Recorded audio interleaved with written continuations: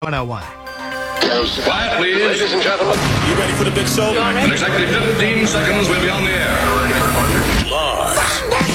This is the Lars Larson Show. Our beloved Republic is in the hands of madmen. This is a dark day. Honestly provocative talk with Lars Larson. I may be a white boy, but I'm not stupid. Broadcasting across the Pacific Northwest and covering Oregon, Washington, and Idaho on the Radio Northwest Network. Lars. And now, Then we're going to kick the Biden crime family out of the White House. here's your host, Almost lost my wife, my 67 Corvette, and my cat. Lars Larson. Welcome back to the Lars Larson Show. It's a pleasure to be with you, although it pains me to tell you, it's not going to be a giant surprise, but it pains me to tell you that the very, very green White House of Joe Biden, the very expensively green White House of Joe Biden, has been working on a secret plan that involves tearing out some of America's best renewable energy that cost billions of dollars to build, and they're going to tear it out and they're going to throw it away. And they're doing it all in secret, even though there are now members of the United States Congress who have sent a letter to the White House, to a part of the White House, the Environmental Quality Commission, and they have said, hey, by the way, only the Congress has the right to do what you are negotiating and conspiring to do. Because, you know, the White House has a problem with going beyond its authority, going beyond the statutes, going beyond the Constitution of the United States. But let me get into the details of that in just a moment. First, welcome to the program. Welcome to Honestly Provocative Talk Radio. And glad to take your calls at 866-HEY-LARS. And if you happen to be a naysayer, I get people who disagree with me almost every day, and God bless them. We put you right to the head of the line at 866-439-5277. If you'd rather send an email, send it to talk@larslarson.com. And if you want to vote in our Twitter poll, we put up, and I say we because I write some of the questions, my great producers, 3 of them, and I'm very thankful for all 3 of them, Donovan and Joel and Mackenzie. We all write the questions, brand new, out of the day, out of the news of the day. You can find the Twitter poll question at Lars Larson Show on Twitter, or X if you prefer. You can also find it on my website at larslarson.com. But let me tell you about this plan. And it has been apparently in the works, in secret, behind closed doors, with everybody from the White House to the people who are involved in this decision, saying we are keeping this a secret. We will not tell the American public. We will not tell the United States Congress. And what does it involve? Well, 4 Republican members of Congress have now sent off a letter to the White House, to the federal government and the Biden administration. And they say, we are demanding to see the secret plan, and that's the way they describe it, secret plan that Joe Biden and his friends are negotiating with groups for removing 4 of the Snake River dams. Now, those dams produce about 3,000 megawatts of power. And I want you to just absorb the delicious irony. You've got a White House that demands that America must spend hundreds of billions of dollars to build green and renewable and sustainable energy. Okay, Joe, we get the idea. What about the green, renewable, sustainable energy we've already got? The stuff that American taxpayers have already paid billions of dollars to build to harness the energy out of those rivers. Because I don't think this will be the last time they talk about tearing out dams. But they said, no, we're going to just simply tear them out. And you say, well, what's that going to cost? Well, the costs are numerous. Number one, it's going to cost you the 3,000 average megawatts that are generated by those dams. That's number one. It'll take out flood control. It'll take out irrigation. It'll take out transportation. And it will take a multi-billion-dollar asset owned by the American public that arguably could stay in place as long as you maintain big dams. They could stay there till the end of time. And you're going to simply tear them out. And that's going to cost billions or tens of billions of dollars to tear out a multi-billion-dollar asset. It's like taking a perfectly good house and tearing it down. And then you say, what do I do without a house? Well, when you tear out the dams, you're going to have to replace that power. That's going to cost more tens of billions of dollars. It absolutely makes no sense. But here's what's happening.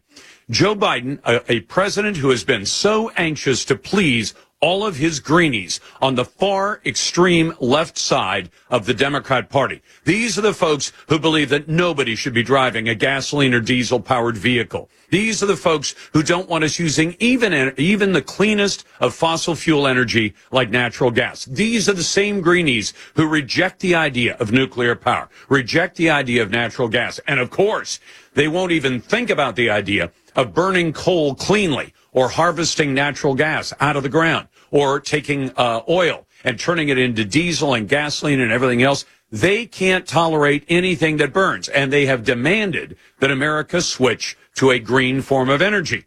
And yet at the same time, they brought lawsuits saying you have to tear these dams out. You have to wipe out this valuable hydropower resource, and there is no direct replacement for it. So not only is America not going to dam any new rivers or create any new hydropower, even though that is the ultimate kind of renewable energy. Think about it. You know, water evaporates off the oceans, comes inland, falls, goes into the river, runs through the dams, and makes power. Lather, rinse, repeat. It goes on forever. And you've got the machines to harvest that energy. And what does Joe Biden say? No. We're not going to do that. In fact, we want to tear them out. Now, that's bad enough. But then I want you to take this into account. These members of Congress who have written to the White House, and they have demanded to know, what the heck are you doing?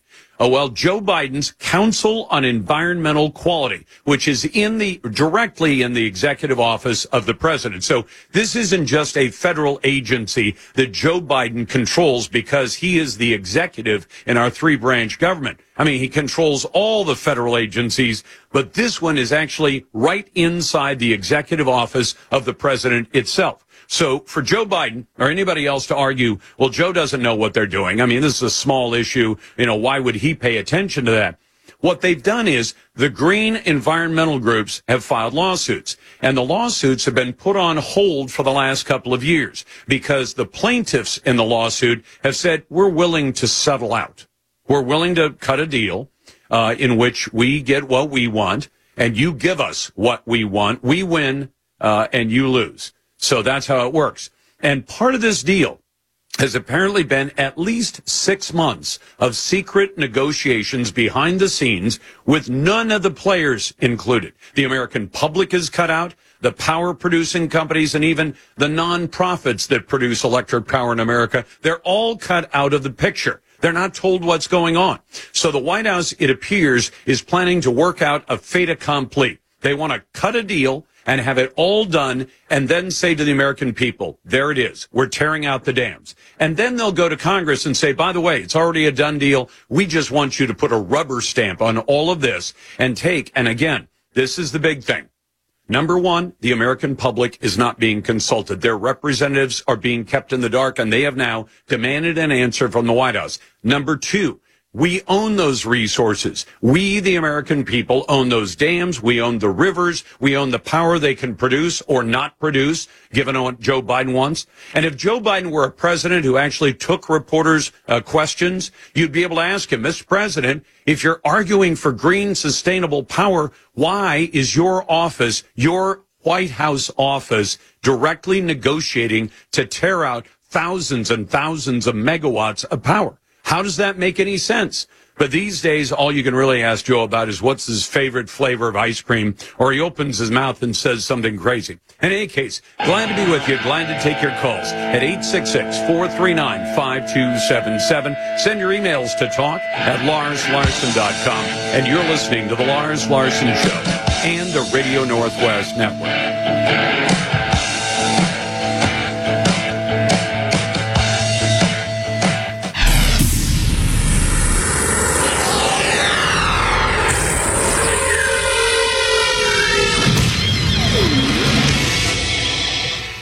In today, we've all heard this. In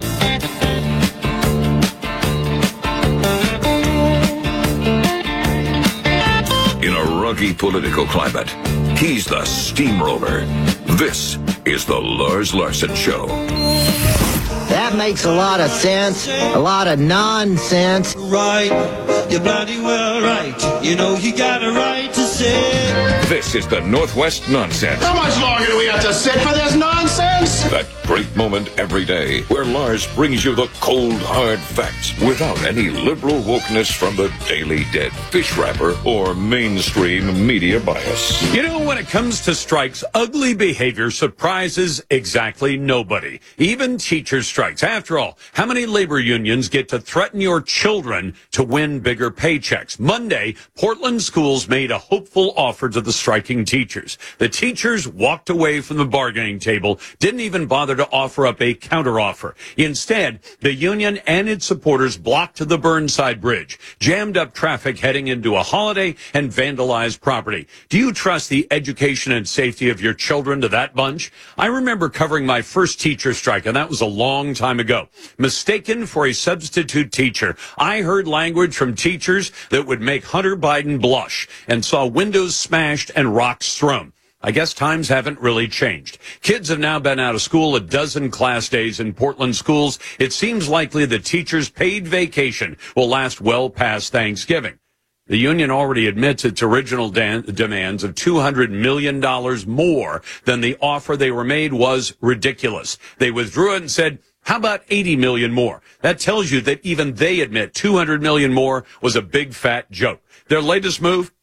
Insisting that parents have absolutely no say in class size. One of the items the school district wanted was to include parents on the committees that would decide how they manage class size and how those limits are set. The union said, absolutely not. We're not letting any average citizens, no non-teachers on those committees. They want much, much more money. They will demand to be paid for the days they did not work. And sadly, the school board will probably tell them yes to that. And your kids will fall even further behind as the teachers got a big, fat paid vacation. Like I said, ugly. But your daughter still gets a diploma, even if she can't read, write, or count. And Democrat politicians, they lock down those big union campaign dollars.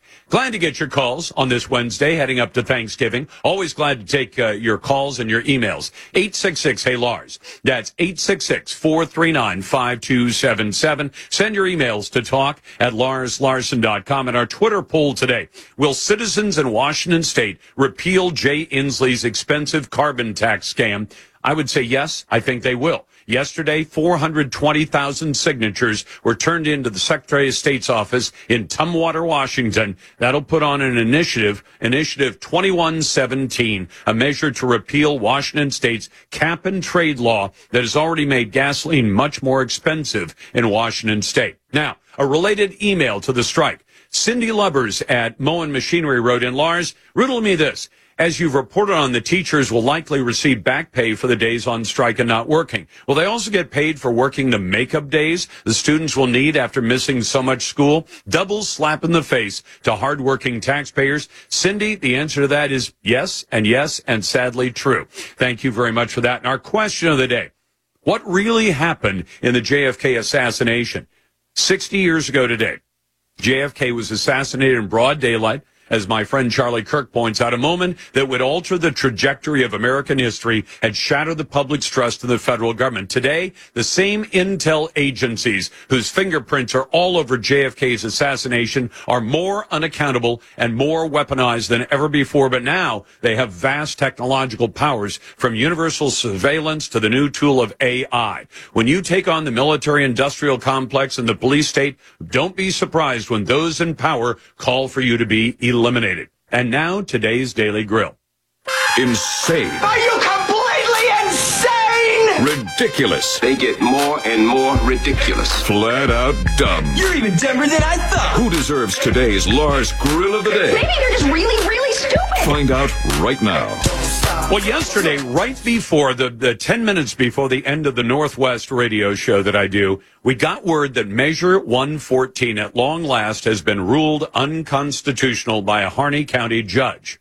Now, that's great news, but we know that it'll be immediately appealed, and the Attorney General has already indicated she will appeal that decision, even though a judge has decided Measure 114, passed by a very small margin, violates the state constitution's protection of your right to own a gun. So imagine the arrogance of Ellen Rosenblum, Democrat AG of Oregon, who insists the Harney County judge's ruling is wrong. The state will file an appeal, and we believe we will prevail. Prevail's a fancy lawyer word for win. I'm no lawyer, but the Oregon Constitution seems very clear. Article 1, Section 27, I'll quote it directly.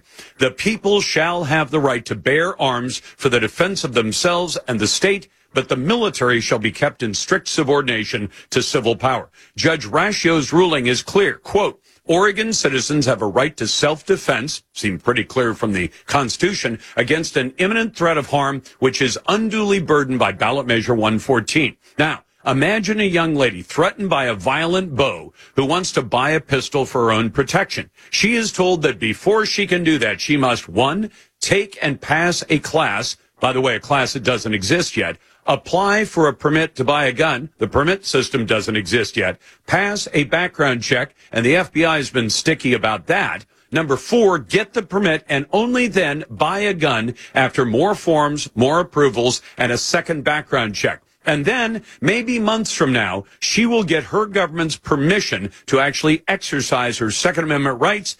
That is, if she's still alive at that point. Or, like so many gun buyers today, something goes sideways in the steps above, her purchase is delayed a long time, or in some cases forever for no good reason at all. Ellen Rosenblum will put the lives of the law-abiding at significant risk and infringe on state and federal constitutional rights. Let me jump right to Jeff, who's listening on the Radio Northwest Network. Hey, Jeff, welcome to the program on a Wednesday, heading up to Thanksgiving. Lars, how are you? And we all have a lot to be thankful for. What's on your mind? Can you hear me? Yes, sir. Yes, sir. So, anyways, Lars, I was thinking, if the teachers were smart, they would have let the parents participate in class-size discussions, because as an adult and as a father, I want my kids taught in smaller classrooms, not larger. So it seems like they just want to argue. And the other is, except if they let parents like you in, you might say, well, I want smaller class sizes. And you know what the quickest way to do that is, Jeff? Add more teachers. No. You have enough teachers right now. To give you Portland Public Schools, and they're a great example, they have 8,700 employees. Would you imagine the majority of those are teachers? No, probably not. No, they're not. Out of 8,700 employees, they have about 3,800 teachers. Would you imagine that all of those 3,800 certified teachers teach in a classroom? No. They do not. If you took the number of students in the Portland Public Schools, the ones who are on strike right now, and divide the students who go to the school by the teachers, you get a 16-to-1 class ratio. Would you as a parent be happy with a 16-to-1 ratio? 100%. Absolutely. Do you know what the actual ratio is? 22. That's the average, and some of the classes are at 30. Does that suggest a solution? That you could say, why don't we have every single certified teacher actually teach kids? We'd get a 16-to-1 class ratio tomorrow. Oh, and by the way, fire some of the 5,000 administrative employees. That place, like most school districts, is way top-heavy with administration. Get rid of some of them. If you need to add some more teachers, do that. In any case, coming up in a moment, we'll talk to our friends from Willamette Week about the private school-educated union boss who's leading the current strike. And you've got the Lars Larson Show. The Lars Larson Show.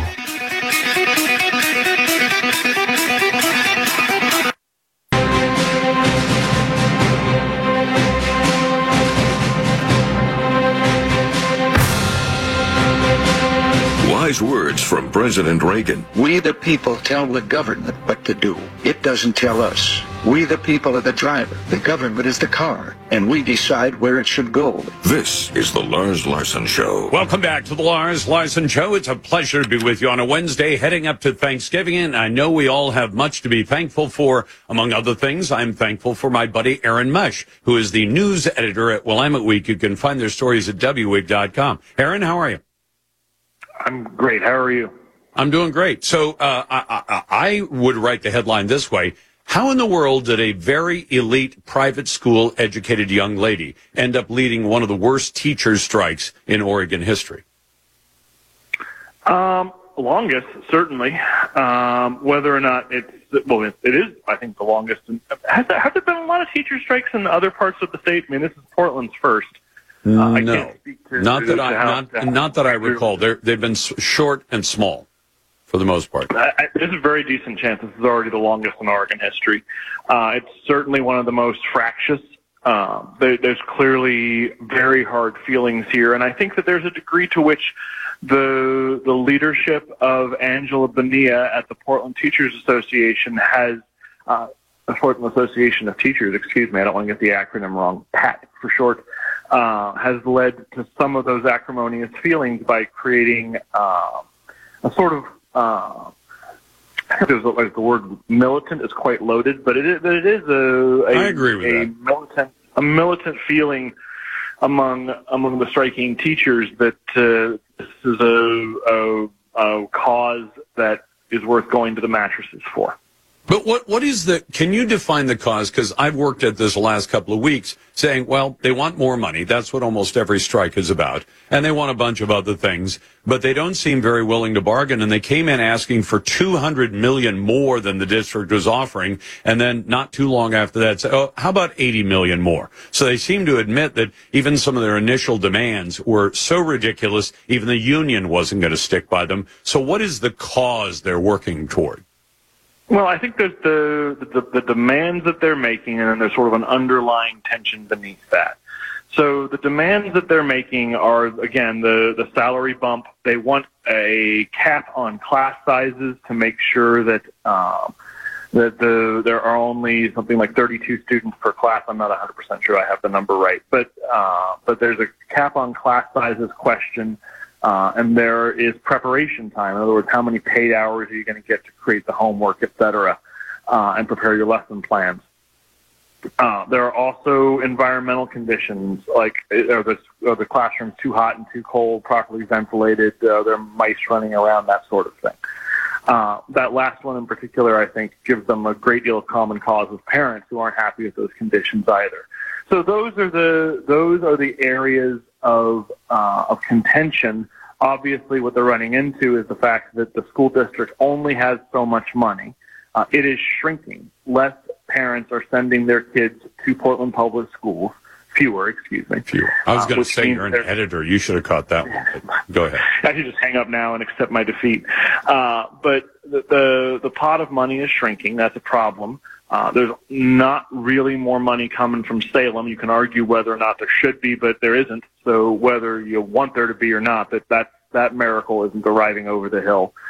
And then there's this question, I think, that undergirds all of this, which is that teachers are, and this is the point that I was trying to get to, which is that, like, there's the demands, right? And the fact that those demands are probably not going to be fully met. And then there's this underlying question, which is that teachers are in a mood, like, are not at all happy with the working conditions they've been in for a long time, really didn't have a good time during the pandemic. No one really did. Kids are affected pretty badly by their year away. But hold on, Aaron, they didn't have a good time during the pandemic. They all got paychecks where a lot of people in the private sector got jack. And then their union said, by the way, we're not going back to work. And they resisted going back to work. So an awful lot of them, let's just be honest about it, got paychecks and didn't have to do the work. And many of them ended up doing things Lars, like, hey, I think I'll... You asked me to say what they wanted. I'm telling you what they wanted. I'm not here as their spokesperson. If you want their spokesperson, you get on the phone. I wish I could get Bonilla on this show. I'd love to ask her a few questions. But that's is my understanding. I think this is what makes this whole situation fairly toxic, is that everyone, parents, kids, teachers, the administration, has had a crummy 4 years. And so they're bringing into this bargaining table their grievances from an unhappy period in their lives. And I'll get in trouble for saying this, but I think some of this is emotional rather than the classic seeking a raise bargaining. Okay, so to counter this is the part that bugs me. You said 32. That may be the high end for classrooms in Portland schools. The district I could easily be completely the district says the average is 22 kids per classroom. And you say, okay, is that bad? That ain't bad at all. I mean, there are plenty of times over the last half century that there have been more kids average. They're at 22 average. And then, you know what's really stunning, Aaron? I only have Tillamook High School math to depend on. But I did this math for a caller a bit ago. If you take 45,000 kids they still have whose parents haven't fled the public schools and divide it by 3,500 teachers, do you know what you get? You get less than 13 kids, according to the numbers in your story, per teacher. So if you had, with a massive administrative overhead of 4,700 people and a minority number of 3,500 teachers, even if you just put every one of those teachers in front of kids, it would work out to less than 13 kids per teacher. So is the union saying maybe we should deploy all the teachers so that all of them are actually teaching? Because if you do that, you don't have to worry about class size. 13 kids per teacher should be perfectly manageable, shouldn't it? Except I don't think they want to do that. I have a feeling a lot of those teachers are on non-teaching assignments, which is how you get from 45,000 divided by 3,500 teachers is 13 to an average of 22. And then the teacher saying, wow, there are 30 kids in a classroom. Well, how in the world do you get to 30 kids in a classroom? You got more than enough teachers to do a 13-to-1 ratio with the kids. I am hopeful that if any of your numbers are wrong, that my readers will instruct me that they're wrong. Otherwise, I'm comfortable with your numbers. Yeah, and so how about this? Do we really need 4,700 administrators, custodians, secretaries, and everybody else? I mean, it sounds like administrative overhead to beat the band. And I haven't heard the teachers bring up administrative overhead. The teachers definitely. This might be the one surprising part of our conversation so far is that you, for once, have found common cause with the Portland Association of Teachers. They would love to chop off like half the administration. They consider it to be bloated. They consider it to be unnecessary. They consider it to be a bureaucracy. And here's where I find it to be like a little bit odd. Is that they essentially are advocating for a bunch of people who are not in their union to lose their jobs. You can argue whether or not that's as morally righteous as they've cast their crusade to be, but certainly it puts them in an interesting position of seeking to cut government fat. Wow, and that is an unusual. Oh, by the way, this young lady who heads up the teachers union, she went to a school in New York City from sixth grade all the way through finish that cost $60,000 a year. My understanding is that I think a lot of that was scholarship. She's very bright. Whether it was scholarships and she got it for free or not, she got a $60,000 a year education. She's an elite private school kid. No matter who paid the bill, she's an elite private school kid who's now leading the union folks who are saying, you got to give us more money. Aaron Mesh, you can find the story at wweek.com. Glad to be with you on a Wednesday, heading up to Thanksgiving tomorrow, and we all have a lot to be thankful for. I'll get to your phone calls and emails next. You're listening to the Radio Northwest Network.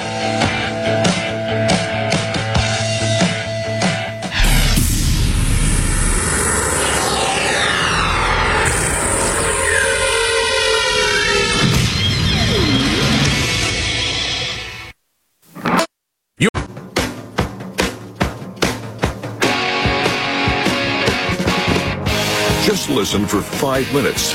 You'll feel better. More with Lars Larson right now. What we know is that 2 teenagers have been booked into jail on murder charges. The allegations say they were driving down the street when they saw a car they liked, so they followed the driver, killed him, and stole his car. Now imagine that. That's our friends at Como News Como TV News in Seattle. Glad to be with you on the Lars Larson Show and the Radio Northwest Network. You know we serve the Pacific Northwest, and I guess I'm at a loss to explain why the judicial system is seemingly incapable of containing criminals like this. So you've got 2 teenagers, an 18-year-old and 19-year-old, but both under the law, they are adults. And in federal way, they say they were carjacking, they were carrying out home invasion robberies, and in fact, in one of them, the guy who is now accused, Al-Hussein Drama, 18, Drama and his accomplices held a 5-year-old boy at gunpoint while they robbed the victims of their personal belongings and warned the adult victims, tell the baby not to cry, as they plundered the residence. Well, now, one of them has been accused of murder for shooting a driver in federal way last month.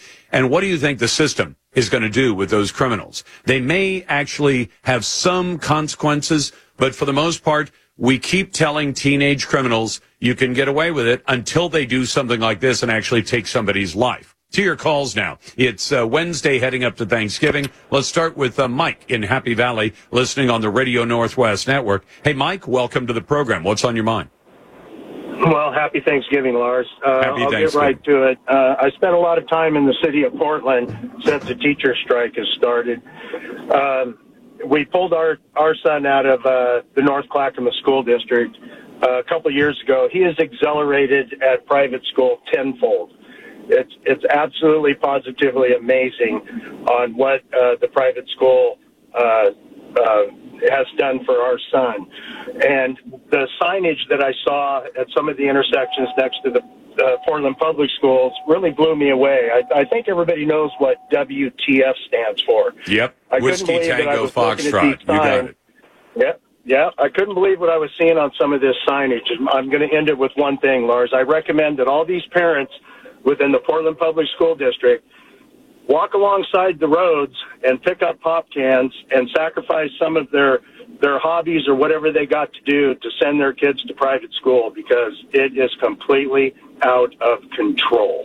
Now, I agree with you, Mike, but let me ask you something. I think the proper approach to this, because for many people, paying even $300 or $400 a month for some of the less expensive private schools, and maybe $1,000 a month or more per child for some of the more expensive private schools. I mean, there are private schools that will get as expensive as you want, but the proper answer is to direct the resources that taxpayers already pay for the K-12 education of kids, and tell parents, if you're not satisfied with the government-run public schools, and you shouldn't be, they produce terrible results, then here's some of the money, not all of it, but some of the money that you can take and find a better education for your kids. It'll improve the education for those kids. It'll also force the public schools and their unions to come to terms and say either up your game and improve what you're doing or go out of business. But if you don't do it that way, there will be only a small percentage of parents who can afford the private school, and they'll still be paying for school that doesn't produce a good result. So, Mike, I know there's a ballot measure coming up for Oregon that will allow school choice. Can you imagine the message we'd send to the government schools if we said to them, you're doing a lousy job. We want parents to be able to go elsewhere if they choose, and we're giving them some of your paycheck to do it. If they got that message and they listened, we could actually fix both systems right now, couldn't we? I completely agree with you, Lars. I really do. I just don't know how long it's going to take for them to get it together.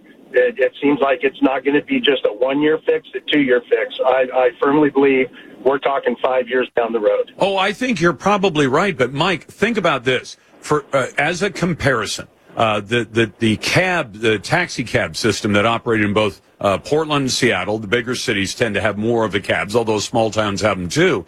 But in Seattle, they had a lousy system. They limited the number of cabs. Everybody who drove a cab made good money because they had created an artificial monopoly. And then along came Uber and Lyft, and the taxi companies had to quickly change what they did and change the quality of what they did. And if they didn't, they just went out of business, which they deserve to do if you won't meet the new competition. I think we could bring about change fairly quickly, and my solution addresses all of the kids. Your solution, I understand what it is. If parents say, I can't take this, my kids are being cheated, I'm going to go buy them schooling, even though I'm already paying for it through my taxes. I just want to fix the system for all the kids, which is good, not just for parents, but it's good for all citizens, because we need an educated citizenry, and we're losing it right now. There was just a video on the other day of a young lady who admitted, she said, she was talking to her boyfriend, and he was talking about how he's a comedian and he works in both Canada and Alaska. And he says, yeah, I've got to drive up there later. And she said, you drive to Alaska? She had come out of and she's, what is going on in public school? I managed to get all the way through, and I thought Alaska was an island, because on the map, it doesn't look like it connects to anything. And, I mean, there are so many examples where the public schools have miserably failed kids. And that's a funny one. But the serious ones are a state like Oregon saying out loud, you don't have to be able to read, write, or count to be able to get a high school diploma when the government itself that runs the schools admits we can't have standards because if we had standards, none of the students or a majority of the students would not be able to meet those standards. That is out of control. It has to change, and school choice is a big way to get it done. It's a Wednesday, heading up to Thanksgiving, and you're listening to the Lars Larson Show and the Radio Northwest Network. The Lars Larson Show. Quiet, please. Ladies and gentlemen, you ready for the big show? In exactly 15 seconds, we'll be on the air. Lars. This is the Lars Larson Show. Our beloved republic is in the hands of madmen. This is a dark day. Honestly provocative talk with Lars Larson. I may be a white boy, but I'm not stupid. Broadcasting across the Pacific Northwest and covering Oregon, Washington, and Idaho on the Radio Northwest Network. Live. And now. Then we're going to kick the Biden crime family out of the White House. Here's your host. I almost lost my wife, my 67 Corvette, and my cat. Lars Larson. Welcome back to the Lars Larson Show. It's a Wednesday. It's heading up to a Thanksgiving, and we have one additional thing to be thankful for. Yesterday's decision, which I heard about first from our friend Kevin Sterrett, who heads up the Oregon Firearms Federation. I know there was considerable, let's say, skepticism about whether or not a judge would actually decide that Oregon ballot measure 114 that creates an impossible situation and literally makes it illegal for most people in the state, if not all of the people in the state, to buy a firearm at all. That measure has now been ruled unconstitutional by a Harney County judge. Kevin, congratulations. I know this wasn't OFF's case directly, but it certainly benefits everybody that you speak for. Welcome back. Well, thank you, and I apologize. I am actually en route, so we might lose each other on the cell connection. But yeah, it's fabulous news and a great step forward. But obviously, yeah, we might have just already said, we're so angry, we're going to appeal. Well, tell me this, though. I know we know that this case is going to be appealed to the Oregon Court of Appeals, and we all expect bad things from the very liberal Court of Appeals. But given the trial record that was made by Judge Ratio in deciding this is unconstitutional, given the plain reading of the state constitution when it comes to guns in Oregon, can the appeals court find a way to still decide, no, it's actually constitutional? Oh, absolutely. Let's remember who's on that court, Lars. We have a judge who said all gun owners are white supremacists, racist, anti-Semites. So they can invent whatever they want to invent, and I fully expect them to do that. If we're successful at the appeals court level, that will be fantastic. Then it will go to the Supreme Court, and God willing, that means the federal case that we're doing disappears. But does the federal case disappear? Because this is a decision based on the state Supreme Court. But are there some federal issues if the state Supreme Court of Oregon decides that, let's say, the Supreme Court says, okay, it is constitutional despite all evidence to the contrary, is there then a federal appeal of that's possible to go to the U.S. Supreme Court and say an entire state and its courts have decided they may take away somebody's right to buy a gun? Well, as you know, I'm not an attorney, but I did speak to Tyler Smith yesterday, whose law firm was responsible for that victory, and he told me that if, in fact, the Supreme Court upholds it, then it is then the law is dead and our case is moot because it's a state issue. I hope that's what happens. I'm not too optimistic, but I have to assume that his assessment is correct. And no one would be happier than I am to have our case disappear. All right, now how long is all this going to take? And I guess one of the key questions, I saw Ellen Rosenblum, the Democrat Attorney General, come out immediately and say, of course we're going to appeal. And she literally said, the Harney County judge's ruling is wrong. Worse, it needlessly puts Oregonians' lives at risk. I think that's absolutely untrue. And the state will file an appeal, and we believe will prevail.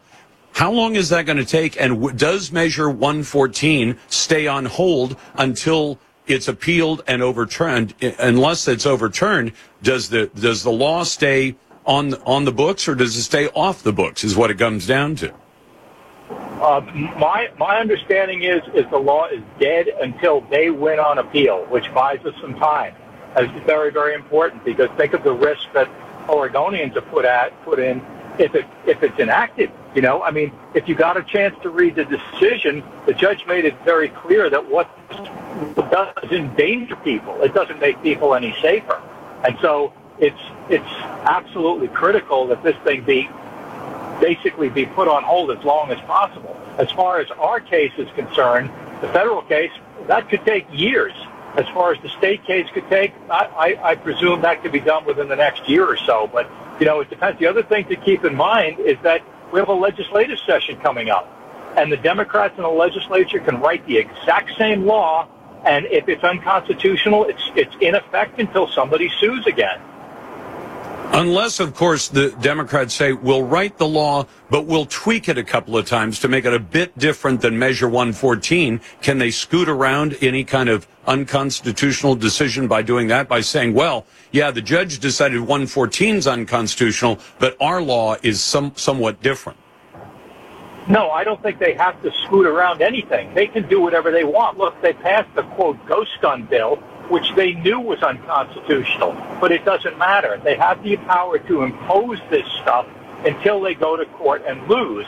And their obvious goal there is to just bankrupt gun-owning groups by just having case after case when we have to pay for their lawyers as well as our own. So I don't think anything stops them from writing whatever unconstitutional law they want. The only thing that changes it is a successful court case, which, as we've seen, I mean, these two court cases now have taken almost a year.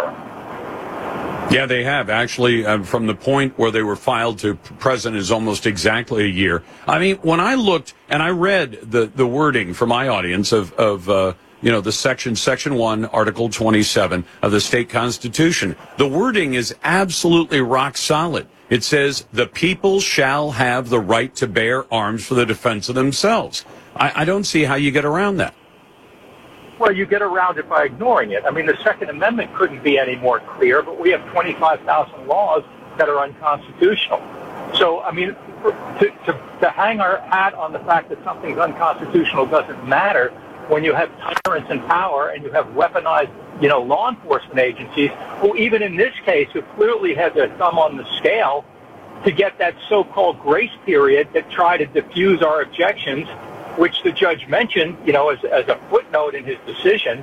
But they were playing games behind the scenes, and that's not lawful, but it doesn't matter. They have the power, they have the ability to impose their will on people, whether it's constitutional or not. Well, Kevin, as you've suggested to me before, and I suggested to my audience, I gave, Ellen Rosenblum the grill because I said, imagine a young lady out there who suddenly finds out her ex-boyfriend is trying to hurt her, and she gets a restraining order, which is worth a piece of paper. But she also says, I'll go get a gun. With 114 in effect, she might be months before she has the privilege of exercising her Second Amendment freedom, just own a pistol in her house in case her ex-boyfriend shows up. That's just outrageous. We don't think it would be months. We think it would be impossible. There is no possible way to get a permit under 114. And even with the FBI giving this grace period, which, as the judge pointed out in his decision, they can take that away whenever they want. Yep. But the fact is there's all these other requirements that cannot be complied with. So between that and the magazine ban, you either are not capable of acquiring these things, or if you do, you go to jail for having them. But simple understanding at this point, Measure 114 is dead at this point until and unless the Oregon Court of Appeals overrules. That is correct. So that is great news and a reason to be thankful once again tomorrow. Absolutely right. That's Kevin Starrett from the Oregon Firearms Federation. It's a pleasure to be with you, and I'm glad to get to your phone calls and emails. We'll do that in the next segment. I also want to tell you that a Democrat is actually concerned that the White House for a decade has been running an illegal surveillance of people's phones, including people not suspected of any crime. We'll get to what Ron Wyden had to say coming up next, and your email. It's a Wednesday. It's the Lars Larson Show and the Radio Northwest Network.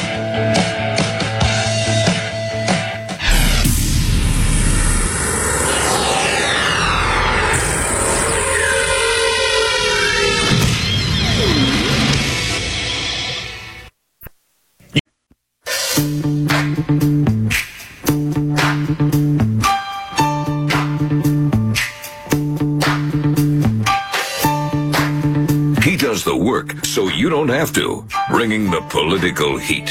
He's Lars Larson. Welcome back to the Lars Larson Show. I love it when I end up agreeing with a Democrat. It doesn't happen all that often, but it's happened in this case because Democrat Senator Ron Wyden has sent a letter to the Attorney General. He did it earlier this week. And what he had was a letter in which he said, I want to express serious concern about the legality of a telephone surveillance program run out of the Biden White House. It is called the Data Analytical Services. Now, Wired magazine deserves the credit for digging up a copy of this letter. It says that for more than a decade, they have allowed federal, state, and local law enforcement agencies to mine the details of Americans' telephone calls, analyzing the phone records of countless people who are not suspected of any crime, including the victims of crime. Using a technique known as chain analysis, the program targets not only those in direct phone contact with a criminal suspect, but anyone with whom those individuals have been in contact as well. So in other words, your entire phone directory. Records show that the White House has, for the past decade, provided more than $6 million to the program. It began, by the way, in 2013, so that would have been during Barack Hussein Obama, which allows the targeting of any calls that use AT&T's infrastructure, which is a maze of routers and switchers that crisscross the United States. The program, formerly known as Hemisphere, is run in coordination with the private company AT&T and grants law enforcement agencies access to this huge database. And now even Democrats are concerned that the privacy of Americans is being invaded, and that includes a lot of Americans who are not even suspected of committing a crime. Let's go to Billy. Hey, Billy, welcome to the program. And if you want to join in, it's 866-HEY-LARS or 866-439-5277. What's on your mind, Billy? Well, I call you every year on this date, so you know I am calling. Is it about the JFK assassination? Absolutely. I was in Dallas that day. Very good. And what conclusion, after all these decades, should we draw about who or what actually led to the assassination of President Kennedy? I would say, personal opinion, it was a hit, and there's plenty of suspects. But it was, but you dodged the question. We know it was a hit. He was assassinated. Yeah. He didn't do it to himself. Of course it was a hit. But was the hit because he threatened the military-industrial complex, because he threatened the intelligence community, because JFK was a big critic of the CIA and the other intelligence agencies, which have now shown themselves to be highly weaponized and politicized organizations? So who do you think made the deed happen? I think the mob. You think the mob? I think the mob did it because of the characters. Ruby had a lot of connections. Ruby had connections to Russia, too. Was that part of it? Could have been. Not Ruby, but Oswald did. Oswald, yeah. Oswald. Okay, well, interesting. Thank you very much. Let's go to Linda. Hey, Linda, welcome to the Lars Larson Show. What's on your mind? I was calling about some of that math you were having trouble with earlier with the teachers and the 36 students in a class versus the 26 average. That was a little confusing. Well, Linda, when you look at any school district in America, especially the larger ones, the smaller ones are not as bad, but in the larger ones, the majority of people who work for a K through 12 public school run by the government and usually failing the kids have less than half of their total employees actually as teachers, and then of that number, only a percentage of the teachers they have actually teach classes. Why should Americans tolerate that? If the goal is education, why don't we have the majority of the employees of any school district be teachers and have virtually every single one of them teaching some of the kids? Well, first of all, both sides are playing those numbers on you.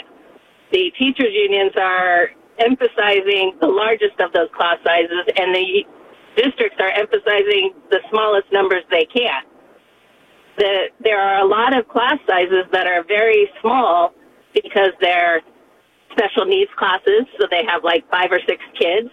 There's our resource classes. There's occupational therapists that count as teachers and work with kids one-on-one. And then there's a sliding scale where you have kindergarten classes that are 15 and high school classes that are 35. The district averages in all those numbers and says, hey, look, our class sizes are only averaged to be 24. Then where should the number be?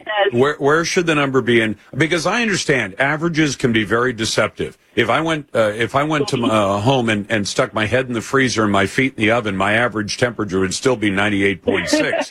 but I wouldn't be doing very well. So when those averages are deceptive, how do you get to a number? And by the way, all the studies I've ever read, academic studies done by liberal universities, have said until you get class sizes down to 10 or 12, class size really doesn't matter. The difference between a class of 20 or a class of 25 is almost negligible.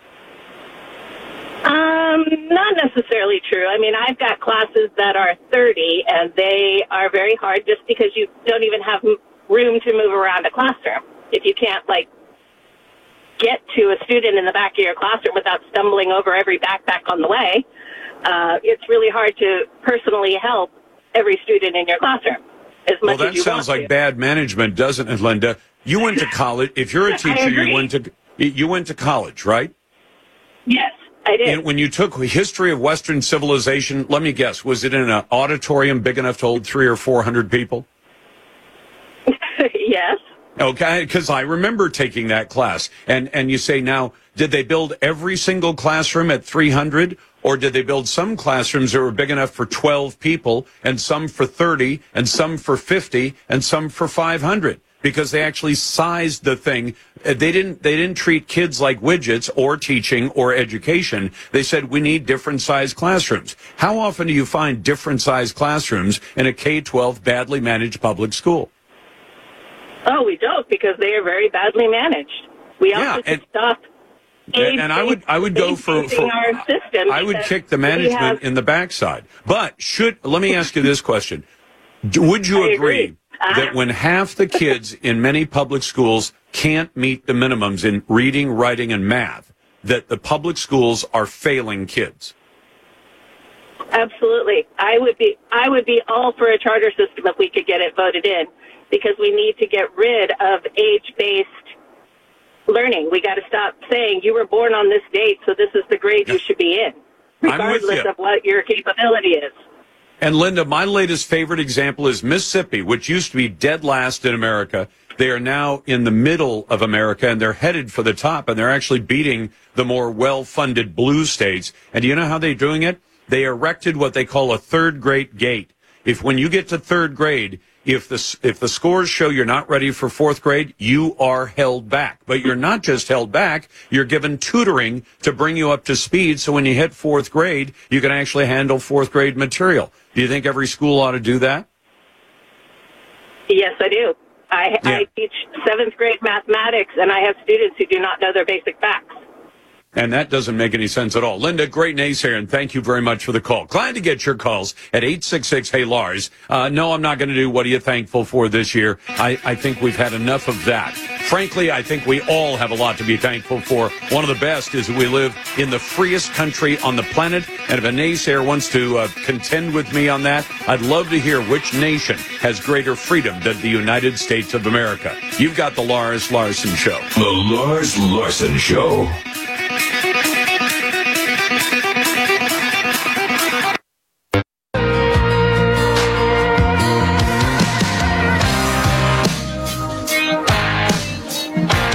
He has small town politics with big town opinions. This is the Lars Larson Show. Welcome back to the Lars Larson Show. It's a pleasure to be with you, and I'm always glad to take your calls. You know, the White House under Joe Biden has said that they're using every federal agency they can to try to push their agenda. And one of those agendas is gender ideology. So they're incorporating just about every agency they can, including the Census Bureau. And the guy who knows more about that than I do is Mike Gonzalez. He's senior fellow at the Heritage Foundation, author most recently of the book BLM, The Making of a New Marxist Revolution. Mike, welcome back. Hey, Lars, I hope you're going to have a great Thanksgiving tomorrow. We have a great Thanksgiving planned, and I hope the same for you and yours. The use of the Census Bureau in this kind of work has been key. And the Census Bureau actually has taken a lead, and as the agency that really not only divides America the most now, but is the one that makes these divisions official. And it began doing this in 1980 along racial lines when the activists came to the federal government, the federal bureaucracy, and said, we need you to create new categories, and we need to create a category for people with Spanish surnames and people from the Americans with origin in the Asian continent. And the census created two artificial categories in Hispanics and Asian Americans, things that are not cohesive, they're not monolithic, they're not even racial. And then those things were put in the census in 1980, and now it's trying to move on to the other dimension, which is sex. Sexual orientation and gender identity, and that is going to try to do that and officialize it, stamp it with the imprimatur of the federal government, so then it becomes a real, actual federal thing. Mike, is it legal? Let's start with whether or not the legislation that actually authorized the creation of the Census Bureau to carry out what the Constitution requires. Is it legal for the Census Bureau to be asking those questions? That's actually a very interesting question. The Census Bureau has always asked about African Americans, and has always asked about white Americans. The new additions were in 1980 with Hispanics and Asian Americans. So yes, it would be legal because it's done on races since the first census in 1790. What was new in 1980 was the creation of two ethnicities that were very diffuse, right? Asian Americans are people who come from the Indian subcontinent, from Pakistan, but also from China, Korea, Japan, or from the Philippines, Indonesia, Malaysia, people who are very disparate. The same thing with Hispanics. They can be of any race. Hispanics can be white, can be black, can be Asian, and they can, or anything in between. So that was really the new thing, that it had these creations. But the reason why it created Hispanics and Asian Americans was to fit them in this narrative that we have finally become aware of as a nation, of the oppressed versus the oppressor. And it wanted to, from the beginning of the creation of Hispanics and Asian Americans, they were fit into that category of victims. And it will be the same thing with the SOGI categories. You will have the victimhood categories versus the heteronormative. In other words, normal heterosexual Americans, because heteronormative is a term of the left, will be seen as the oppressor category, and the other ones will be seen as the oppressed. Well, but Mike, I know they've done that for a long time, but I guess what I'm wondering is, do they have any legal authority to actually do it? Which seems to be a different question. There are lots of things that have always been that way, and then we said, hey, nobody had a legal right to do it this way, and nobody bothered to ask. I'm just wondering if the Census Bureau has the legal authority to just invent whatever questions or categories it wants to invent. Yeah, I mean, in asking Congress for $10 million to refine a question so that Americans will buy into, will accept the division of America into SOGI categories, I guess that would give it the legal right to do that. But just because it is legal doesn't mean it is right. I think Congress should deny this money. Congress should refuse to pay for this. Senator Marco Rubio of Florida, and J.D. Vance of Ohio have already told the census that no, they shouldn't be creating these SOGI categories. They should not be further dividing the nation. And in their letter, I think Marco Rubio and J.D. Vance, the two senators, were right in saying that this would spread, this would promote the falsehood that sex is assigned at birth. That is an unscientific, that's a fallacy. Sex happens at conception. Yep.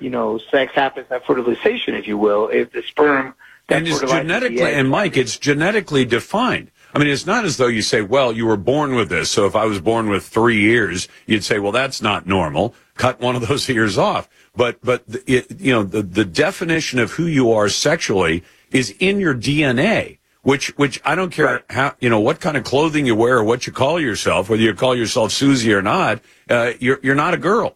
Because your DNA says otherwise. Right. And that's what the senator said in the letter. They said this is just a matter of choice, a matter of a lifestyle. This is not a category that should be defined in the census. There are many identities that are very important to people. I don't know what religion you are. I happen to be a Roman Catholic. I happen to be a Protestant Christian. So. Right, and that's not in the census. So when the census says, well, people are not finding themselves in the census, that's just that is a canard. There's no question in the census whether I'm a Roman Catholic or a Jewish American or an Episcopalian, and this doesn't mean I'm not finding myself. That is just ridiculous. It's an excuse to add victim categories. Well, and the funny thing is that usually discrimination law has been based on immutable characteristics. If I sat in a wheelchair and was unable to walk, I'm a paraplegic. Now, I can't change that. I don't choose it. I can't unchoose it. It's there. I can be a Republican, I can be a conservative, I could be God forbid, a liberal or a Democrat, but I can change that anytime I want. At what point did we start deciding that discrimination law could actually factor things that you're allowed to choose and change anytime you want? Well, they want to redefine Title IX to also include sexual identity. So it's not just the sex you were born with, the sex you were created with. It's also it's sexual identity. Obviously, that is very wrong, and we need to fight this. And we need a new leader to come in in 2025. About the party, by the way, I don't care. But I mean, somebody who says enough with this collective hysteria. Let's stop dividing ourselves. And Mike, have you found a Democrat yet who's willing to say that out loud? I don't know. Lars, the thing is, though, that Republicans can be really bad on this. They're very afraid to talk about sex or race. It's stupid. They should. Trust me. I talk to them a lot, and some of them are brave. Rubio and J.D. Vance just filed this letter, but a lot of them are not willing to fight these cultural battles that are so important to fight. Yeah, you're absolutely right. And the gaming of the system, like that swimmer who just this week decided, hey, I swam as a guy for 3 years, didn't work out so well, became a girl, and all of a sudden I'm setting records because of choice. It's unbelievable. That's Mike Gonzalez. He's at the Heritage Foundation. His book is called BLM, The Making of a New Marxist Revolution. Back in a moment, I'll get to your calls. 866-HEY-LARS. Send emails to talk@LarsLarson.com. And you're listening to the Radio Northwest Network.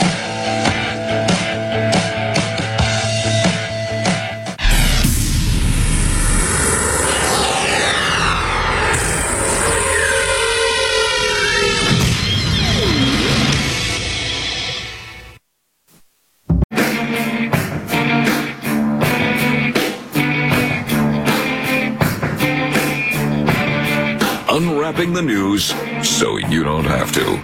Back to the Lars Larson Show. Welcome back to the Lars Larson Show. Our Twitter poll today on this Wednesday: will citizens in Washington repeal Jay Inslee's expensive carbon tax scam? I believe that voters will do exactly that. Yesterday, we got word late in the day, 420,000 signatures, far more than they need to put it on the ballot next year, to put on Initiative 2117, a measure to just simply repeal Jay Inslee's carbon cap and trade law that is bringing in billions of dollars for government, has no potential to reduce carbon dioxide at all, and has raised the cost of gasoline at least 50 cents a gallon. So you're paying more, you're not getting anything for it. So it's going to go on the ballot, and finally citizens will be able to vote on it. And that vote, unless something happens and less than 3/4 of those signatures are confirmed, That will be on the ballot next year. I believe that citizens will vote it down. You can vote any way you like. At Lars Larson Show and at LarsLarson.com. Brought to you by Ultimate Truck Services. If you rely on trucks for business, Ultimate keeps your biggest assets on the road and running right. Find them at UltimateTruckService.com. Let's go first to Sam, listening on the Radio Northwest Network. Hey, Sam, what's on your mind today? Hi, how are you, Lars? Very well, sir. Thanks for asking. Happy Thanksgiving. Happy Thanksgiving. Thanks for taking my call. Sure. First, I'll start with the most overused icebreaker. Long-time listener, first-time caller. Thank you for that. Yeah, and I agree with a lot of the things you say, but, I mean, not everything. I think that's a healthy thing, to agree with a lot of things you say. Okay, but I want you to get to your point, Sam. Yes, and you can call me Sam Koo, please. Okay, Sam Koo. And, yes. And it's a term you use, alien. Yeah. I understand it's a lawful term. It is. It's a legal term in the law for people who are in the country from a foreign country is alien. Is alien. Yeah, yes. That's the word. I agree. I'm an immigrant myself, but I immigrated here illegally. I waited 6 years to bring my wife. I went through all the I's and all the process. But I'm just saying, like, if you can, you also can see that it's a dehumanizing. No, but I don't know what your point is. Are you telling me you don't want me to use the term illegal alien? Why? As your listeners. Yeah, because no, but tell me. Okay, then I'll tell you what, Sam. I'll entertain the idea. What term would you like to use for somebody who illegally invades my country? Illegal immigrant. No, what do you want to call them? That would suffice. Yeah, illegal. An illegal immigrant. Yes. Isn't that a contradiction in terms, when you emigrated, you did it legally, right? Legally, correct. Okay. And if you did it illegally, you want me to call you an immigrant, even though immigrant implies you want to become part of this country, correct? Correct. Okay, if you come to somebody's country and you say the first thing I'm going to do when I come to your country is violate your laws, does that sound like a legitimate immigrant? I'm not advocating for the activity because it affects everyone. But answer my question. Yeah. If the first thing, if you called me a guest, if you invited me a guest in your home, and the first thing I did was walk out in the kitchen and take all your silver, all your dishes and throw them on the floor and break them, would I still be a guest in your home? No, you were a guest probably. But I was a guest up to the point where I broke your rules. If I came in and insulted your wife or kicked your dog or whatever, you'd say, you're no longer a guest. And I say, no, hold on. I'm a guest. I'm just an undocumented guest in your home because you now said your permission to be in my home is gone. If somebody by their first actions breaks the laws of our country, why should we consider them an immigrant? It's a process. The process? Well, I don't know what that means, Sam. What is the process? You come to somebody else's home, you break the rules, and then you say, but you still have to call me a guest in your home? No, it's different. This is different. Let me give you an example. How is it different? My home, you have a right to invite people to your home and tell people, other people, you're not welcome to come to my home, right? Yes. Do we as a country have a right to say, we decide who comes to our country and who does not? 100%. Do we have that right? 100%. Yes. Okay. So when somebody breaks the rules, why should I worry about hurting their feelings? It's not about feelings. This is a reflection. I mean, it's like you could use a better term. That's what I'm saying. Because well, no, you can't give me a better term. Migrant is just somebody who moves around. An immigrant is somebody who wants to become part of a... Isn't an immigrant somebody who wants to become part of a country? It's immigrant is somebody who's migrating from one place to another place. No. There's there are people who migrate from Alaska to the lower 48 every time the snow coats the mountains. They're migrants, but they're doing it legally. When somebody comes into my country illegally, is the fact that they're moving around the most important thing, or the fact that they are coming to my country intending to live there? I don't understand this question. But the fact that matters is, what I'm trying to say is, illegal immigrant will suffice. No, what you're trying to say, understand it's a lawful term. Let me tell you, because I'm an immigrant, most immigrants will find that offensive. I mean, Why? I know you're not all about hold on, like, Sam, emotion. I'm trying to wrap my head around this. You came here legally, but you want me to be polite? You want me to be polite to people who didn't do it legally? Why? Because you have a better term. Like, like now these days, the term first world, second world, third world it's frowned upon. Well, then what would you call it instead? When you're in a modern industrialized country, if you don't want to call it first world, what do you call it? Developed nation. What do you call it? And the other one, developed nation. Developed? And the other one, yes. Okay, interesting. Sam, thanks very much. Good naysayer, though. You're listening to the Lars Larson Show in the Radio Northwest Network. The Lars. Quiet, please. Ladies and gentlemen, you ready for the big show? In exactly 15 seconds, we'll be on the air. Lars. This is the Lars Larson Show. Our beloved republic is in the hands of madmen. This is a dark day. Honestly provocative talk with Lars Larson. I may be a white boy, but I'm not stupid. Broadcasting across the Pacific Northwest and covering Oregon, Washington, and Idaho on the Radio Northwest Network. Live. And now. Then we're going to kick the Biden crime family out of the White House. Here's your host. I almost lost my wife, my 67 Corvette, and my cat. Lars Larson. Welcome back to the Lars Larson Show. It's a pleasure to be with you as we head up to Thanksgiving, and I'm always glad to get your phone calls. I'm thankful for those every single day.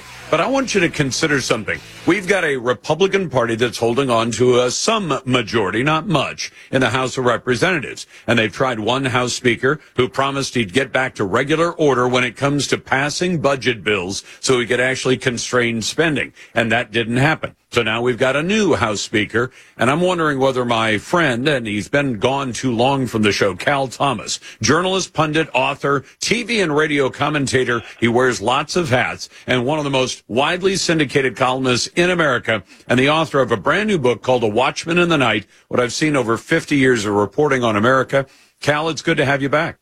Thank you, Lars, for having me. So I'm glad to do that. I want your insight into this. We've got all these threats of government shutdowns, one right after another, and this just sounds like we're right back to the same old problem we had with continuing resolutions, more ways to jack up the budget and spend more money we don't have. Right. It's like what the mafia used to do in Chicago. You know, they threatened to shut down your business if you didn't pay them a certain amount of money. We know what needs to be cut. The problem in Washington is, as Ronald Reagan used to say, the only proof of eternal life there is a government program. It's easier to, kill a vampire, and the analogy is a good one because each suck the lifeblood out of their host. Everybody knows the major driver of debt is Social Security and Medicare, but they will not solve it because they prefer the issue. So I'm suggesting in a recent column that they start at the fringes. They start at the stuff that will outrage most people. For example, the $196 million for the International Fund for Ireland, which included expenditures for pony trekking centers and golf videos. $5.1 million to build a new golf course at Joint Base Andrews in Washington when there are already 19 military golf courses in the area. And then my personal favorite, the Pentagon and CIA hired psychics hoping they'd provide insight about various foreign threats. That cost us $11 million. I knew that was coming because I had a premonition. Well, Cal, tell me this, though, and I'll add one to the list. The Pentagon just got $114 million to spend on DEI, this diversity, equity, and inclusion. They're not interested in winning wars anymore. They're interested in being a social experiment. You're right. You could cut the things that people would give a damn about the least. So why do the Republicans lack the guts to do it? Because they fear what the Democrats and the media, but I repeat myself, will say. Even if you try to cut the rate of increase in spending, not the actual reduction of spending, you are demagogued by the left as uncaring about the poor or the children or a bigot or one of various kinds of phobes. And it's just, Margaret Thatcher used to say the problem of socialism is you run out of other people's money. And as long as they're spending using other people's money and not their own money, they're going to keep on doing it because it helps keep them in power. I think we need a complete audit from the top to the bottom of the federal government. I think we need to reform the Civil Service Commission. People get into government and they stay there forever, even if they're incompetent. It's almost impossible to fire anybody in the civil service in Washington, D.C. The federal government is the biggest employer in the nation. This shouldn't be. The founders wanted government to be limited. They wanted members of Congress to serve a couple of terms and then go home to real jobs. You got people staying 30 and 40 years who have never done a balance sheet, who don't know anything about running a business, and they stay there until they're practically carried out on a litter. You know, Cal, I've had a lot of people say we ought to have term limits for elected people. I said, I'd like to get term limits on the bureaucracy. And frankly, I know it can sometimes hurt a company when I see a private company has lost a key employee because they went to work for the competition. I actually think it forces companies to be competitive with their employees, and it also says maybe we're better off. Maybe the new guy or gal who comes into the job actually brings something new, and that a little bit of churn is actually healthy for almost anybody. And yet, you're right, the deep state exists because there is no churn in federal employment. Well, the bottom line is it's our fault. We're the ones who elect these people. And if we don't like it, if we don't like the outcome, if we don't like the $33 trillion debt, if we don't like the open border, if we don't like the loss of a shared sense of moral values and right and wrong, then elect people who believe and will vote differently. It's very simple in a constitutional republic. But it's the old definition of insanity, electing the same people and expecting different outcomes. Then what do you do when you've got parties, including the GOP, that effectively protect those, go along, get along, keep the system the same? They don't seem to want to have dramatic change. And when I, as a voter, walk in and pick up my ballot, I'm unfortunately in a vote-by-mail place, which means that, that Washington State has had vote-by-mail for a couple of decades. It's been a disaster. But when I'm told these are your choices, it's like walking into a restaurant saying, I want salmon, and they've only got steak and chicken on the menu. I'm not getting salmon. So if I want somebody new and the parties refuse to let us have somebody new, what do we do then?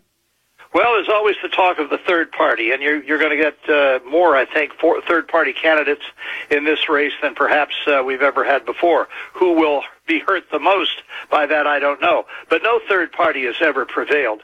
I think we need a reform of the entire system.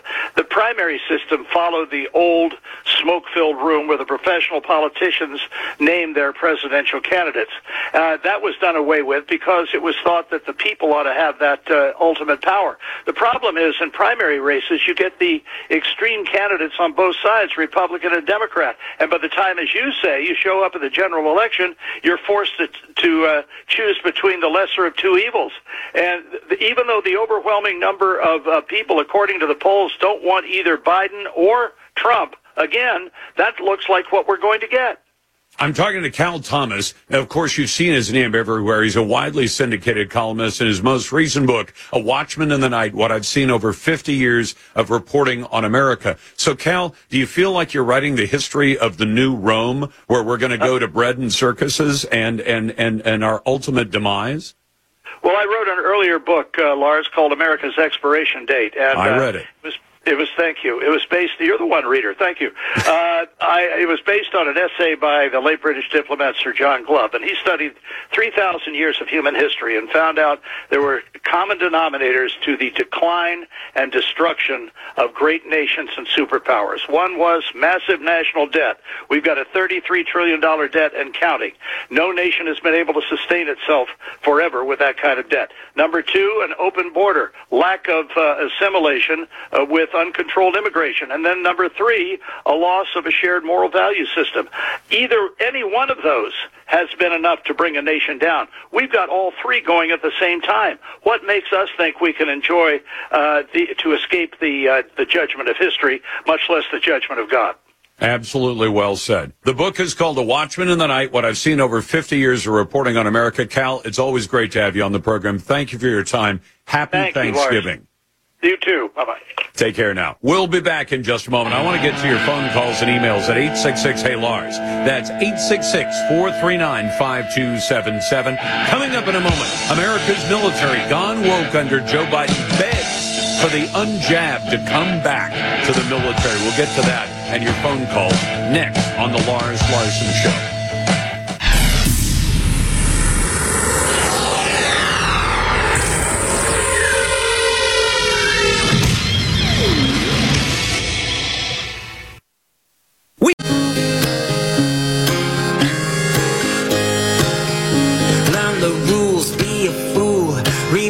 Kid from school and apologize for everything, apologize for you. Oh Jesus, what happened to us? This is the Lars Larson Show. Welcome back to the Lars Larson Show. I thought it was a travesty when America's military told people in uniform, if you don't take the jab, we're going to push you out of the military altogether. And in some cases, they were pushing people out of the military who had already served long and well-performing careers in the military, and they were very close to simply retiring, and instead they got the bum's rush out the door because they wouldn't take the jab. I'll tell you the details on that and what the military is now doing in just a moment. But first, welcome to the Lars Larson Show. If you want to join what we call the best conversation in talk journalism, it's here every day at 866 Hey Lars. And if you're a naysayer, we'll put you right to the head of the line at 866-439-5277. Send your emails to talk@larslarson.com, and you can vote in our Twitter poll. You'll find the question every day, a brand new one every day, at Lars Larson Show on Twitter, or X if you want to call it that, or on our website at larslarson.com. But first, I want to go to some of your calls because this is the time of year when we're reminded of the anniversary of the assassination of John F. Kennedy, officially a Democrat, but by today's standards, the Democrats wouldn't have anything to do with him. He brought about some of the biggest tax decreases in American history. He also was a strong military man, had actually served in the military, and believed that there were dangers posed by both our intelligence community and by a military-industrial complex as well. Let me go first to Gordon in Seattle. Hey, Gordon, thanks for listening. And what's on your mind today? I take it you want to talk about the assassination of JFK. Yes, I got a couple things to say about it.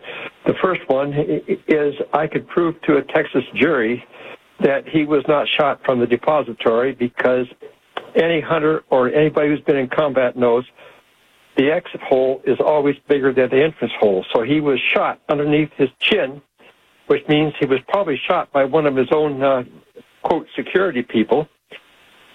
And that's why Jacqueline Kennedy was going off the back of the vehicle. It wasn't to pick up his brains. It was just to get away from the shooter.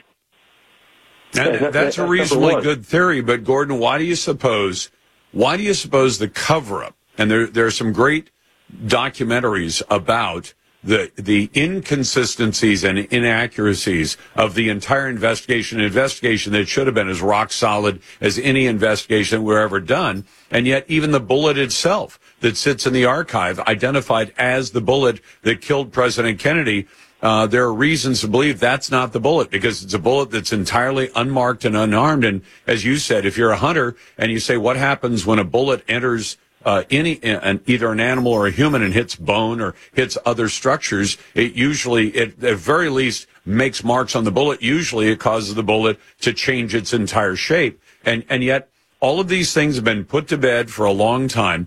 And I'd honestly I'd like to know, why was he assassinated? Who were the people behind it? What was the motivation? And what were they trying to erase? I can give you a reason for it. Okay. It was his brother, who was the Attorney General, was sweating Billy Robert F. Kennedy. Yes, and that was why he was the next target. And I can give you a reason to believe that Saran wasn't the one who actually shot him. But anyway, and why would we, and now that one's a tougher case to make, because who then shot him if it wasn't Sirhan? Okay, well, let me give you some serious evidence. Don't do too much background, because I want to grab some other calls. There are people waiting, but tell me quickly, why not? Well, because his brother was putting the sweat on Billy Saul Estes, and Billy Saul Estes was part of the Texas Mafia, which John Conley and LBJ were also members of the Texas Mafia. That's number one. Number two, having to do with his brother, somebody took a part of the bullet that actually killed him and did a neutron activation analysis on it. And it was made by the same company that Saran, and his pistol. The ammunition was made by the same company, but it came from a different lot number. And one thing that the but what does that prove? But what does that prove, Gordon? Well, it proved that somebody else actually shot him instead of Saran. Okay, and I'll tell you what, I think the conspiracy theories go on endlessly, and sadly, I doubt Americans will ever actually get the real truth behind it. Let's go to Bob. Hey, Bob, welcome to the Lars Larson Show. What's on your mind? Thank you, Lars. Well, it's just that I think it was a combination of the military and the syndicate. And so the reason is, if you remember that DM was assassinated just before John F. Kennedy. So that's the president of South Vietnam. And at that time, I lived in Gary, Indiana as well. And right after he was elected, at the hands of Bobby Kennedy, many high-level politicians were put in prison. And so anyway, it's just well, I guess I wonder, Bob, nobody's bringing up the CIA, even though the CIA has a very questionable role in what happened and in covering up what happened. But nobody seems to mention the CIA, even though that seems to be the kind of agency that would have the wherewithal to pull that off. Sure. And I think they were probably involved in it. But again, I think there was a lot of people that were mad at him because he was going to cost a lot of people. I don't think that him and DM wanted us in Vietnam to the extent that we were there.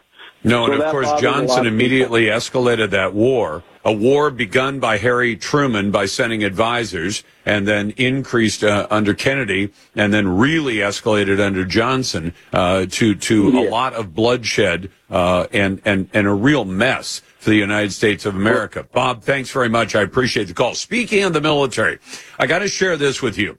About a week ago, I had somebody send me a copy of the letter that he got as a military veteran who had been pushed out unceremoniously from the United States military because he refused to take the mRNA shot that I called the jab. You know, the one that doesn't actually stop you from getting COVID, doesn't appear to stop you necessarily from dying of COVID. And I, you know, in the light of full disclosure, or in the aim of full disclosure, I haven't taken the jab. I chose not to. But many members of the military were pushed out simply because they wouldn't take the jab. Well, guess what's happening now? The Air Force is sending out letters saying, we'd like you to come back to your service. We'll correct your record. Please come back to work for us. This is the desperate situation that the U.S. military finds itself in. It can't maintain its recruiting. It can't maintain its numbers. And as a result, America's weakened military, just as America may in fact face some new challenges from both China and elsewhere on the planet. And what's happening? We have people who've been kicked out of the service, kicked out because they wouldn't take the COVID-19 vaccine. The vaccine mandate has now been erased. And now the military can't find enough people to serve. And frankly, under Joe Biden, between the DEI, CRT, and all the other woke nonsense, transgender, ridiculous nonsense that is being pushed on the military, and now they can't find enough people who want to serve in uniform, so they're begging people who are unjabbed to come back and please go back into uniform. This is what's happening under the current commander-in-chief, and he needs to be held to account. Back in just a moment. Glad to get your calls at 866-HEY-LARS. Send emails to talk@LarsLarson.com, and you're listening to the Radio Northwest Network. The Lars Larson Show.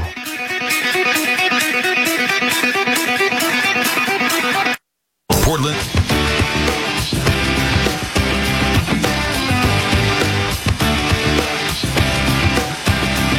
Do you realize you can literally have Lars with you all day, every day? Podcasts at Spotify, Apple, SoundCloud, and live right now. What a time to be alive. Here's Lars. Welcome back to the Lars Larson Show. It's a pleasure to be with you, and I always like talking to our friend Christian Toto about movies and popular culture. Christian, of course, is the host of the Hollywood and Toto podcast. Christian, I hope you're planning a wonderful holiday weekend.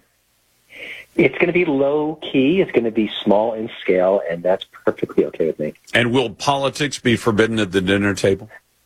You know, it's funny. My wife and I have different political views. We will not be discussing that. That's for sure. We've managed this long in our marriage without going there, especially on a holiday. So I think we're pretty good at avoiding that topic. See, I don't think anybody should be a jerk, but I don't think there's anything wrong. If somebody brings up something political, if you didn't want me to talk about politics, don't bring up political subjects. But speaking of politics, what just happened to Susan Sarandon, who I would have thought was a Hollywood staple, very well established, and all of a sudden she's being canceled to some extent, and maybe for a good reason. I think in her case, I would agree with them getting rid of her. United Talent Agency just dropped her. But would you explain what happened? Yeah, there's been a lot of interesting stories behind the scenes at Hollywood Inc. these days, looking at the divide about Israel and Hamas and the Palestinian situation. And there have been some players behind the scenes, some actors, some producers saying things that are pretty shocking, and others saying things that seem pretty reasonable. So that's the context here. But Sarandon has been going to these pro-Palestinian events and saying some things that really do make you scratch your head, like, what is she thinking? And I want to steer people to the direct source because I'm not going to get it exactly right, but it was something akin to, now the Jewish people know what Muslim Americans feel like when they're in America, essentially. Again, go find the exact quote. I'll tell you what, I'll give you the exact quote because, Christian, I've gotten really tired of news stories that say so-and-so is being fired or disciplined or whatever because they said something awful. And I say, okay, what'd they say? I mean, not out of some kind of prurient interest, but just saying, okay, what was it that they said that was so awful? Because you realize after you find out some of these things, you say, you mean they criticized illegal aliens and called them illegal aliens? Okay, I say that too. So you got fired for that? She said that there are people who are afraid of being Jewish at this time. That's one quote. And the second quote, and I think this is the one that got her fired, as a client of United Talent Agency, they're getting a taste of what it feels like to be a Muslim in this country, so often subjected to violence. That just sounds uninformed to me. Yeah, that was my biggest takeaway. It's just, frankly, dumb. It's just really dumb. So, it's been fascinating to see this all go down the last 24, 48 hours, in part because I think we're already seeing hey, maybe this cancel culture stuff isn't so good. And I think we've been seeing that in recent weeks because a lot of people have said some really terrible things, are being canceled, are losing gigs, are, being forced out of their jobs. And all of a sudden, people on the left are thinking, wow, maybe this environment isn't healthy for a society. Now, I'm torn here because I'm a free speech guy, but, what she said was pretty gross and pretty dumb, like you mentioned before. So, I think it's a case-by-case scenario, but it is interesting. And, if you dig into some of the stories, some of the people behind the scenes are doing some things that are even worse, saying things even worse. There was one actor/director who wanted that, the screening in Hollywood a few days ago of the atrocities that were captured by the Hamas terrorists. Yep. They screened that in Hollywood. They want people in the industry to know what's happening, what happened, what the stakes are. And this individual, and I want to steer people to the stories themselves, was against that, said this is just propaganda. No, it's really what happened. It's really important for that to be out there. And to want it squelched is disgusting, I think. See, and it's funny, Christian, a friend of mine called me up and said they're screening these, but it's for, they're going to do it for a select group. And I said, do you want to see? And I said, actually, no.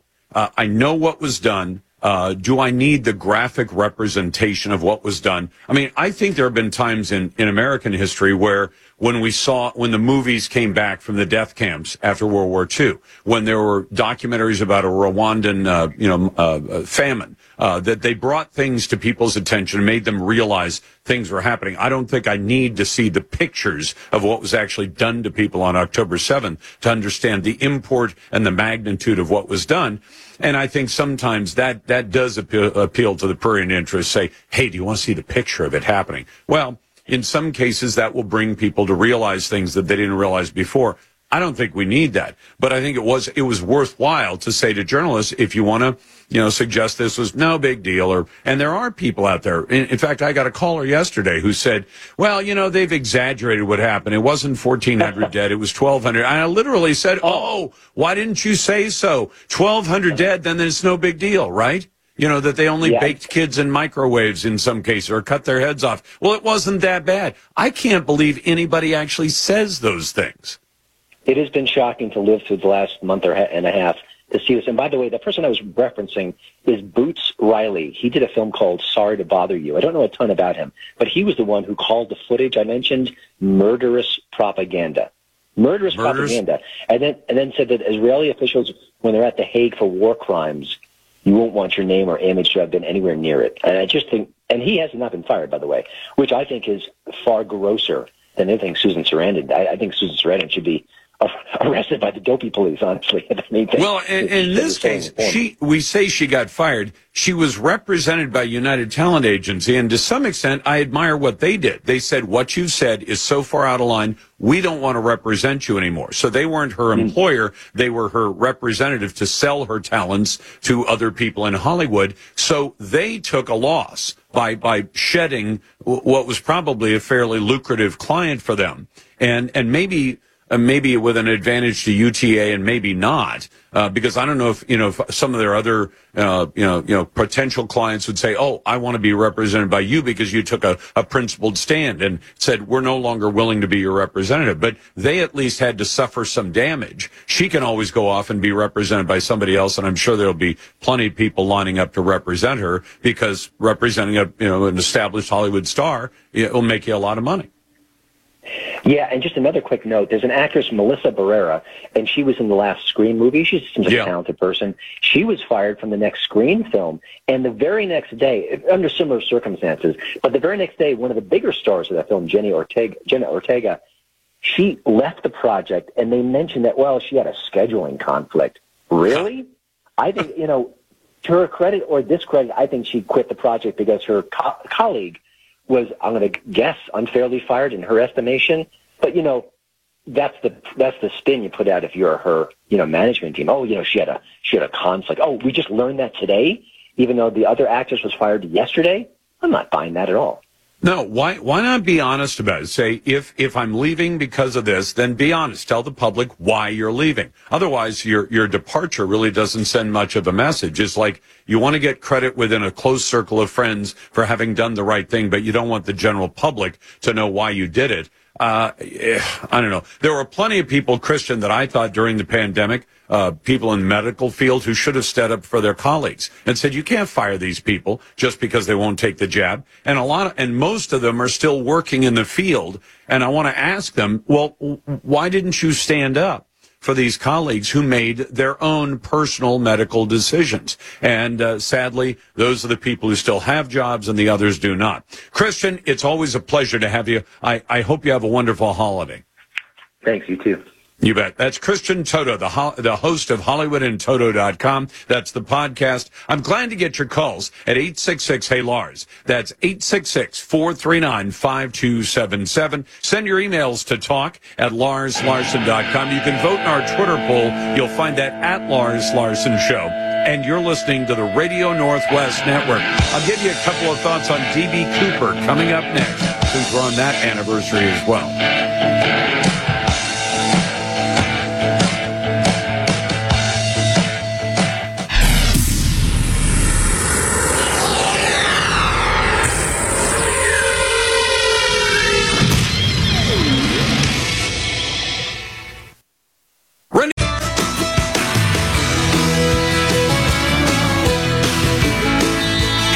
Before you are, weeding out the right from the wrong. This is the Lars Larson Show. Welcome back to the Lars Larson Show. By the way, we've been watching the border between the United States and Canada from a distance, of course, but near Niagara, the border crossing between Canada and New York. We've been watching it because there were reports of an explosion. There were reports of a car that might have had explosives on board. Now they've actually looked into some of the video. And again, this is just in a few hours' time. There was a car that was traveling at about 100 miles an hour, and it flew over a curb and a barrier and went airborne for a short stretch before it hit a giant concrete pylon and burst into flames, and they said exploded. Well, when you've got gallons of gasoline on board, that's not a huge surprise. But surveillance footage shows the car flying over the curb and the barrier at the U.S.-Canada border at Niagara in New York, and basically burst into flames. 2 people were told are dead in the car, but no explosives at this point. And so far, the official version is that there's no sign that any of this was a terrorist act, because there was footage that showed the car traveling at high speeds before it got airborne near the border and then hit this giant concrete pylon and exploded and burned. So as we get details, we'll share them with you. There's something I do almost every year around Thanksgiving, and it's because the anniversary of the D.B. Cooper skyjacking actually happened on the 24th of November, and you might or might not remember the details, but a man who was dressed in a suit and sunglasses got on a commercial airline flight in Portland, and he'd bought a ticket. Back in those days, you didn't go through TSA, and you could actually buy a ticket with cash. So he bought a ticket for cash. I think it was about $50 to fly to Seattle. And on the way, he handed the flight attendant a note and said, "I've got a bomb," and he was hijacking the plane. Skyjacking, they called it back then, November 24th, 1971. And ever since then, there's been a cottage industry of who was D.B. Cooper. And I've been telling you for the better part of the last 30 years that we know who D.B. Cooper was, because he not only did that skyjacking, but he did a second skyjacking. You say, well, Lars, how do you know about that one? Because he got caught on that one, got caught red-handed with the money on the second skyjacking, and his name was Richard McCoy. He was then put on trial. He was convicted. He was sent off to federal prison. He managed to escape from federal prison at least once, maybe twice, but was eventually killed in a shootout with the police after he started robbing banks. His name was Richard McCoy, and he was the real D.B. Cooper. Now, can I take credit for that theory? No. I have to give credit to 2 men. I believe they both passed away, but I interviewed them back in the 90s, and they had great credentials, Bernie Rhodes and Russ Callum. And one of them was a federal parole and probation officer out of Utah, out of Salt Lake City, Utah. The other one was the SAC, the special agent in charge of the Utah office of the FBI, back in the day when perhaps you could trust the FBI. And I interviewed both of these men. And what they tell is the story that Richard McCoy was this guy who didn't have a lot of money. He was married. He was going to school in Utah, and he was studying to be a cop. He was also a guy who had experience as a paratrooper. His military experience was as a paratrooper, so he had experience. He was also taking skydiving lessons. And their theory was that what Richard McCoy did was he left Provo, Utah, and drove to Las Vegas, Nevada. It's a few hours away.